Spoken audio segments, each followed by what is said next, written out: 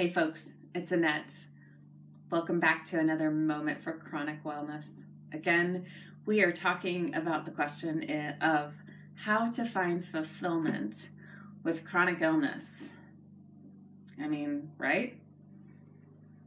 How do you do that? If you have the answer, please send over a carrier pigeon, send me an email, send up a flare, text me, tell me, because we are all hungry for this wisdom.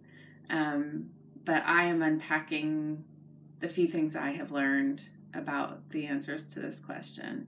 And today I'm talking about connection to others.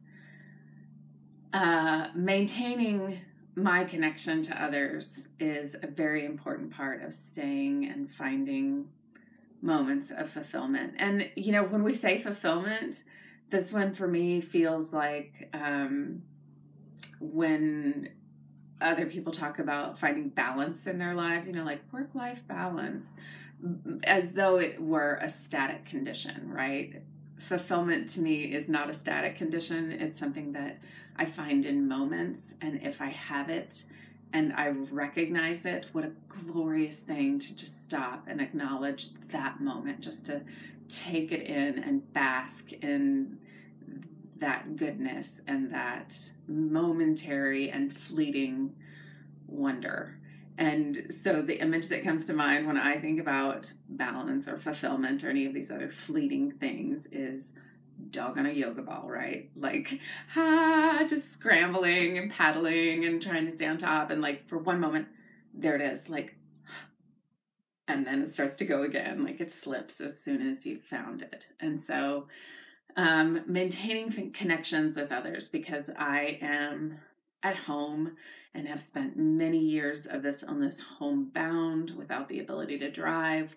For many months of this time, months on end, adding up to years, inability to get out of bed, to leave the room for anything other than the very most necessary things.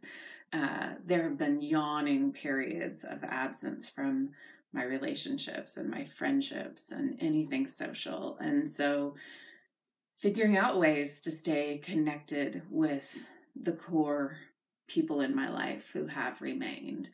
And so when I do have energy, reaching out, sending a text, writing a note, whatever it is that my body can allow, whatever it is that your body can allow, short phone calls, making time to stay connected. And on my end, it also means managing my FOMO. And so for me, for a couple of years, that meant just no social media, because it fed too much in me that was too connected to sadness around seeing other people's lives go on and mine feeling like it wasn't.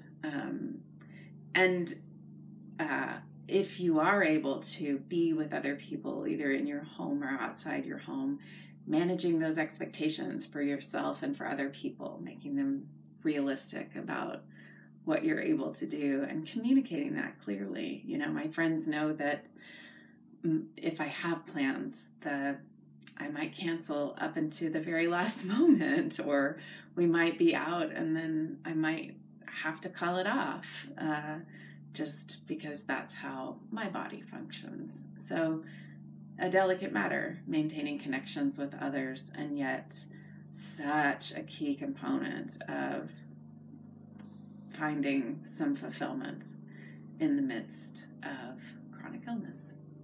So that's my 2 cents. How about you? Tell me, please. In the meantime, surf over to my channel if you haven't already, or to my website, AnnetteLeonard.com, and tell me your thoughts about finding fulfillment. In the meantime, thanks for spending some of your time and energy with me. And until we meet again, be well.